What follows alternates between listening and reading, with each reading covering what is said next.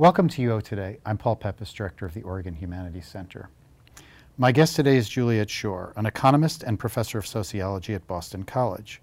Professor Schor's research interests include consumer society and consumer culture, working hours and lifestyles, environmental degradation, the sharing economy, and alternative sustainable economies and societies. Schor's current project is studying trials of companies who are implementing 4-day work weeks. The research team is collecting data on employee health and well-being, organizational outcomes, and carbon emissions. Since 2011, Schor has also been studying the sharing and gig economies. Her most recent book, a collaboration with a team of 7 PhD students, is After the Gig: How the Sharing Economy Got Hijacked and How to Win It Back, which won the Porchlight Management and Workplace Culture Book of the Year. Schor's previous books include the national bestseller The Overworked American: The Unexpected Decline of Leisure, The Overspent American: Why We Want What We Don't Need, Do Americans Shop Too Much?, Born to Buy: The Commercialized Child and the New Consumer Culture, and True Wealth: How and Why Millions of Americans Are Creating a Time-Rich, Ecologically Light, Small-Scale, High-Satisfaction Economy. Schor is a former Guggenheim Fellow and was the 2014-15 Martina S. Horner Distinguished Visiting Professor at the Radcliffe Institute at Harvard University. In 2014, Schor received the American Sociological Association's Award for Public Understanding of Sociology. From 2010 to 2017, Schor was a member of the MacArthur Foundation Connected Learning Research Network. She has served as a consultant to the United Nations, at the World Institute for Development Economics Research, and to the United Nations Development Program. On October 19, 2022, she gave a talk titled Gig Economy: Predatory Platforms, Precarious Work as the 2022-2023 Wayne Morse Chair in Law and Politics as part of the Morse Center's 2-year focus on making work work. Thanks so much for coming on the show. It's great to have you with us. Wonderful to be here. So tell us a little bit about how your background and how it led to what you are interested in today.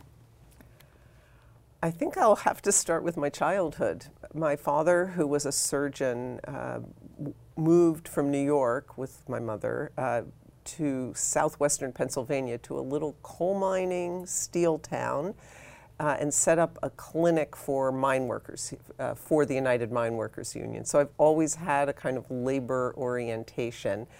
And my PhD, which is in economics, looked at labor issues and, in particular, the factors which determined how likely workers were to go on strike or to push for higher wages, how hard they worked, and so forth. And so I've had a very long interest in work. And then, as you mentioned, I wrote a book which came out at the beginning of the 90s called The Overworked American. So issues of labor and work have been pretty central to my interests for a long time. So you're also interested in labor, work, consumption, and climate change. So how did climate change get in there? Well, the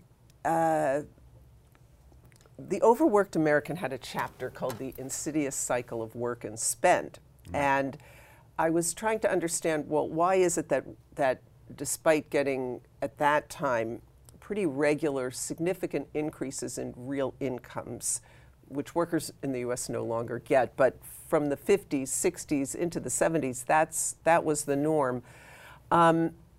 Yet they were working more hours than they wanted to, but they got trapped in this cycle. And so I was interested in how it was that the spending kept up with the income, basically. And I was giving a talk after The Overworked American came out, and someone in the audience raised her hand and said, well, how do we get out of the cycle of work and spend? And I didn't have an answer to that. So that led to my next book, which was The Overspent American, which looked at social pressures to spend. But the whole idea of the growing economy and the fact that we were using productivity growth to expand the size of the economy rather than to give people more time off. That was at the core of my thinking, because if you looked from sort of 1875 until the post-World War II period, say 1950, there was a dramatic reduction in working hours in the United States and elsewhere. The U.S. led the world in work time reduction. Now, that maybe seems surprising to many people, because our hours are so much longer than a lot of the European countries. But so I was interested in that dynamic, which was about, why we were constantly expanding rather than taking more leisure time. And one of the things we know about carbon emissions is they are closely tied to the size of the economy. So all that expansion meant lots of carbon pollution. And so I began writing papers about the relationship between working hours and carbon emissions, and found, over a series of papers, strong connection, longer hours of work, on average, higher carbon emissions. So let's talk a little bit more about longer hours of work. So you mentioned that Americans have longer hours of work than a lot of people who are in Europe. So what are some of the factors that led to that phenomenon? Why do Americans have longer hours of work? So the conventional answer is, we're just a workaholic society. Uh-huh. And I think that's wrong. Mm-hmm. So rooting it in culture was didn't seem right to me. So I was looking, I started looking at economic factors. And there are a couple of big reasons. One is that our labor movement, which was the biggest impetus for shorter hours, was really weakened dramatically after the Second World War. And in particular, the more progressive part of the labor movement, and that's where the push for shorter hours came from. Very different than what happened in a lot of European countries, where labor unions continued to push over decades for shorter hours of work. That's a very big part of the answer. Second part of the answer is a historical accident. During the Second World War, there were wage and price controls. It was very hard for employers to get labor, and so they tried to figure out ways to entice more workers into the labor force. And they started offering health insurance as part of the job benefit, because that was not part of the wage controls. And over time, we developed a system in which employers pay health insurance rather than, something like what the British or the Canadians or other countries have, where it's a socially paid. But what that meant was that because each new hire there'd be a fixed cost of that health insurance for the employer, they wanted to hire fewer people and work them longer hours, because they didn't want to, expand what they call headcount, because that just increased those health insurance costs. And as health insurance costs ballooned over time, that pressure for longer hours really, really expanded. And then I'd say the third thing is what I've called the elastic hours of the salaried worker. We have a high fraction of employees who are salaried rather than hourly. So they really the employer doesn't have to pay for longer hours. So they just pressure. So one of the projects that you're engaged with is the 4-Hour Workweek project. So tell us about that project first. Yeah, the 4-day work week. So it is, what's fascinating or sort of important about it is that it's 4 days of work or 5 days of pay. Mm-hmm. So it's not, you can work 4 days on a mommy track and get 80%, and it's not, you can work 4 10-hour days. So it's a 32-hour work week for 5 days pay. And it was, this project was started by an entrepreneur in New Zealand who introduced it in his own company. His name's Andrew Barnes, and he was really happy with the results. Mm-hmm. He developed what he called the 100-80-100 model, 100% of the pay, 80% of the time, but the workers need to do 100% of the work. Now, this is the complex part of it. He had a finance company, or has a finance company, and in a lot of white-collar work today, especially in tech and places where workers have a fair amount of autonomy over what they're doing, there's a lot of wasted or unproductive time. And meetings are a big part of it, distractions are a big part of it. These are workers who are able to leave the workplace to go to the doctor, see their kid's soccer game, do personal things. So the idea that you could reorganize work, make it more efficient, have it done at the employee level. So a lot of these people work in teams, but sort of before you start a 4-day week trial, you figure out what can you do differently? How can you reduce distractions and meeting times and so forth? And can you squeeze enough time out to really make it so that people can do in 4 days what they did in 5? And the answer increasingly seems to be yes. So hundreds of companies are now joining trials that we're running, 6-month trials where we're studying what happens, and the results are really positive. They are able to do that 100-80-100. Now, we can talk about the workplaces where it's not going to work, although there are reasons that the 4-day week could work, other reasons the 4-day work week for 5 days pay could work in those. But the bulk of the companies are white-collar companies. They're having tremendous success with this. And actually, they're saying, a lot of them are saying the productivity is going up. People are becoming more intentional. I mean, one of the things we find, and this won't be a surprise to people who are in these workplaces, people are shopping or playing video games or, wordling, or there's just wasted time, and there has to be. But people prefer a little more intense pace of work to get that full day off, like the Friday off, which is what most of them do. Although the interesting thing is that in the first trial, it doesn't look like the pace of work is going up. They've been able to reorganize enough that they're not just speeding themselves up. So just tell us about some of these benefits that you're finding in the trial, like besides the fact, obviously, for the worker, there's more flexibility in their schedule. They can go to their kid's soccer game. But what are from the business's perspective, what are the benefits? So the businesses are finding that productivity is maintained. The workers are much happier. So reductions in stress, reductions in burnout. These are huge problems for companies right now. They were bad before the pandemic, but the pandemic just exacerbated them, multiples of times. Their physical, their positive affect, what's called, is better. Their negative affect is less. They are, satisfaction levels are higher. They report better mental health. And one of the really big impacts is on sleep. We're seeing huge increases in the amount that people are able to sleep. We had something like 43% of the sample in the first trial were sleep deprived at the beginning of the trial. I think it was 17% at the end. So a massive decline in sleep deprivation, decline in sleep problems, improvement in sleep quality. And I think this is related to some of the other well-being aspects.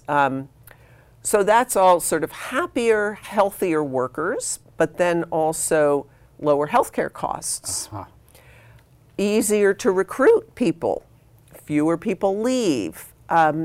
We had a great quote from someone on the first trial where he's a software engineer.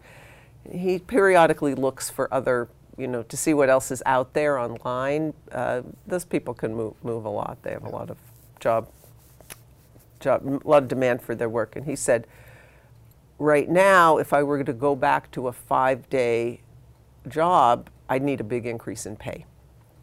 So in our next trials, we're going to figure out exactly how much it's worth to people. But that redounds to the benefit of the employer because they don't have to pay that extra amount that people are increasingly looking for. There are a lot of empty jobs in this country right now, and the 4-day week is increasingly becoming one of the things that employers are offering as a way to attract and keep workers. So you mentioned that this is, most of the companies that are involved in the trial are white-collar companies. And you also said that there are some areas where it might not work as well, and I imagine there are some industries where there's a lot of skepticism from the management side about such an approach. So what's the downside, or what are the arguments against the 4-day work week? So you're right. Let me just start by saying that we do have healthcare companies. We're actually negotiating with a big hospital chain at the moment to join a restaurant chain. There's some manufacturing. So it's not only these white collar, but they're by far the bulk. So the biggest issue for the companies that are skeptical, and I'm going to put healthcare at the very top because it's a really interesting case, is they can't speed their workers up anymore. They're already working too hard. They're already burning out and stressed. And that's causing a lot of problems, whether it's attrition. We're spending a lot of money training healthcare workers, years and years of training, and they're burning out. So that's socially expensive, but it's also expensive for their employers who have to hire new people. It's very expensive to hire new people and train them and so forth. So they can't do 100% in 80% of the time. They actually need a less intense pace of work. So let's say they got the 4-day week with the 5 days pay. You're going to have to hire some new people. Now, it won't cost you as much as, it won't cost the employer as much as 20%. So that would be, 1 day out of a 5-day, because they're going to make all those savings on healthcare costs, and the healthcare costs for healthcare workers are high because training, retention, hiring, all of that. There was a really interesting study of nurses in Sweden where they did this and they hired new people, and the costs there was a little bit of an increase, but pretty minimal because of all those other savings, plus better quality care. And if you put that in, but often when an employer is confronted with this idea, all they're going to think about is, 20% more salary I'm going to have to pay. There's no way I can afford that. But actually, it's a lot more affordable. So it can work for a different reason. For the 180/100s, it can work because there's a lot of slack time in the workplace. For the let's call them high intensity burnout workers, it's the opposite. It's because there isn't enough slack time. But in both cases, it comes to a similar conclusion. And are there any industries where what your evidence suggests that it's just not going to work in certain industries? Or do you think the potential is there for all industries? Eventually, I think it'll work for everyone. What won't work is squeezing 100% of the productivity into 4 days for everyone, and it varies. The reason I think eventually it's going to work, there are two reasons. One is those industries are going to have to adjust, because if everybody else is offering 4 days, they're either going to have to pay a lot more or give the 4 days. I think also we'll get government legislation at some point, because we've been at this 40-hour standard work week, since the 1930s. It's going to be 100 years. It's enough time already. The other thing about it is we're experiencing continuously new technology in workplaces, and so that, as long as it's productivity enhancing technology, which most of it is, sometimes they make mistakes, but you can couple the work time reduction with that, because that gives you a bit of a cushion because you're getting some productivity anyway. So, but it's a process. It's going to spread out. I'm not sure how slowly. It's actually going a lot faster than I ever would have imagined. Interesting. So let's shift gears a little bit and talk about another aspect of your work, which is your work on the gig or sharing economy. So tell us a little bit about where that came from. Why did that even begin? Why did it begin? I was thinking about why I got interested in it, which had to do with shorter hours also. Answer that question, that's fine. It began with eBay, actually. eBay was the first one to put in these ratings and reputational metrics. And it began with digital technology and smartphones. In my book, we trace it back actually to the earlier days of Silicon Valley. And one of the interesting things, which I think is not so well recognized is the discourse of the sharing and gig economy in the early days, what we call the idealist discourse. It was all about how it's a win-win-win-win-win-win-win for everybody, which of course it hasn't been. But it sort of was straight out of the playbook of the 1990s Silicon Valley with the internet. So the idea of democratizing the economy, the idea of person-to-person exchange, the idea of the freedom to be your own entrepreneur and your own boss, and that the internet will give you the chance to sell yourself and you don't need a boss, and a sort of strong strain of anti-corporatism, like against the bigs. Of course, the irony is that these companies all became the new bigs, but so the advent of smartphones and sort of cash payments, or non-cash payments, the credit cards and all of that, the convenience. But the other big part is the search algorithms, which are at the core of not all, but many of these app-enabled gig services. So you've alluded to the promise or the idealistic phase. Yeah. And then you also alluded to what has happened. So what has happened? What has happened to that promise, to those idealistic ideas? So we'll focus on the labor part of it, but we could talk about other parts of it too. But on the labor side, the apps offered incredible freedom and flexibility. They use the word flexibility, but it's also freedom to the workers. You're not going to have a boss. You can sign on whenever you want and sign off. You can work as many or as few hours as you want. You can work for multiple apps. You're not answerable to anyone. That, like, not having a boss, that was so key. And workers love that. Most of them in the early days were combining it with other jobs or other sources of income. So it's just as Uber talks about the side hustle, it was a side hustle. Over time, that has become less prominent, that you have more people trying to earn full-time on these apps. But I mean, in a way, the short story of what happened is Uber and the other companies just started driving down the wages, the earnings, and they got worse and worse, and that led to a different kind of labor force, people who were more desperate, had fewer options. The labor force, which started out very white, became much more BIPOC, people of color. It became much more immigrant-based, people who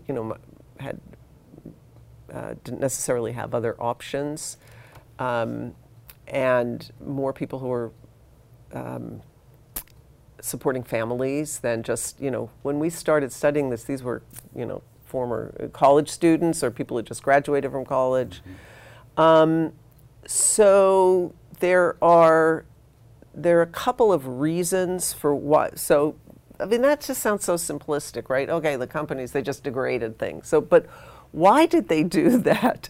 And how did they get away with it? I mean, those are the more interesting questions. So if you ask why they did it, I think that the answer is less every company tries to do this, because it's not true that every company tries to, exploits workers to the level that the Uber and Lyft and DoorDash and Instacart are doing. And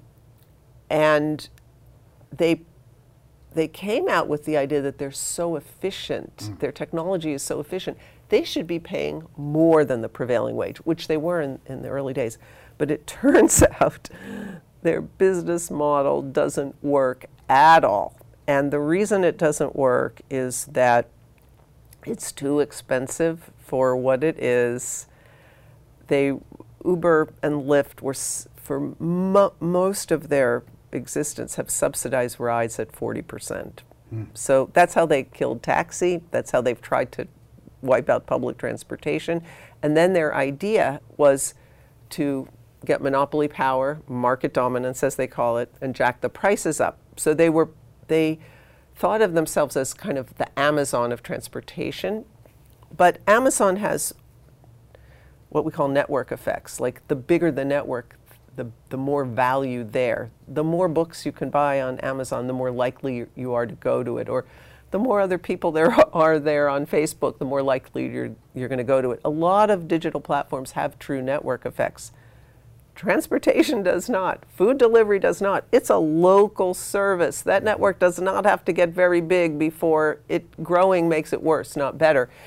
And so nothing ever made sense about what they were doing. And they are not going to be profitable. Uber's the losingest company in all of human history, $32 billion. They're not going to be profitable except with a small market at really high prices. And that's why they've squeezed the workers so much. And the freedom of workers to choose their own hours means that the workers are really diverse. You've got people who are there 5 hours a week or a month, and you've got people who are there, 50 hours a week. And it's very hard for them to make common cause. And so the nature of the freedoms, that the flexibility undermines the ability of the workers to act collectively with one voice, to form unions or collective organizations and fight back against the companies. Fascinating. So, Julie, we're coming to the end of our time. You are the Morse Chair, the Wayne Morse Chair. Tell us a little bit about some of the things you're doing while you're on campus at the University of Oregon as the Wayne Morse Chair. I've got a very exciting program organized by Ellen Herman, the director of the Morse Center. I'll be doing a public lecture on gig labor. I will be speaking to the City Club about the 4-day week. I'll be visiting classes. I'll be meeting informally with students, graduate students, and some of the environmental initiatives of the university, which are amazing. I mean, this university probably has more environmental activity than anyone in the country. I'll be meeting with folks involved in those. I've got a lot of nice meals planned, and I'm just, planning to get to know the U of O. Do you call it the UO? Yes, U of O? U of O or UO, yeah. Yeah, which so far has been like a really fantastic place. So we've got a minute left, so this will be my last question. So apart from all the things you've described to us, you are also a teacher at Boston College. So tell us about a class that you teach. I teach a class called Planet in Peril. I teach it with my husband. It's the history, he's a historian, the history and future of human impacts on the planet. We do a lot on climate change, and we have a flipped classroom. So we did professional recordings of our lectures some years ago. He's lucky because history doesn't change. I have to update mine. But and for the in-class portion, we do all what we call active learning or engaged learning. So sometimes we do simulations of climate negotiations. We do role plays. We do all kinds of fun, active things. We have an eating contest where we challenge students to reduce the red meat and dairy in their diets. Yeah, just lots of fun stuff. Well, Julie, thanks so much for sharing everything that you've shared. It's been really an interesting conversation. We really appreciated having you with us. Thanks. It's been really fun for me, too. I've been speaking with Juliet Schor, a professor of economics and sociology at Boston College. On October 19th, 2022, she gave a talk titled Gig Economy, Predatory Platforms, Precarious Work, as the 2022-2023 Wayne Morse Chair in Law and Politics as part of the Morse Center's 2-year focus on making work work. Thanks so much for watching.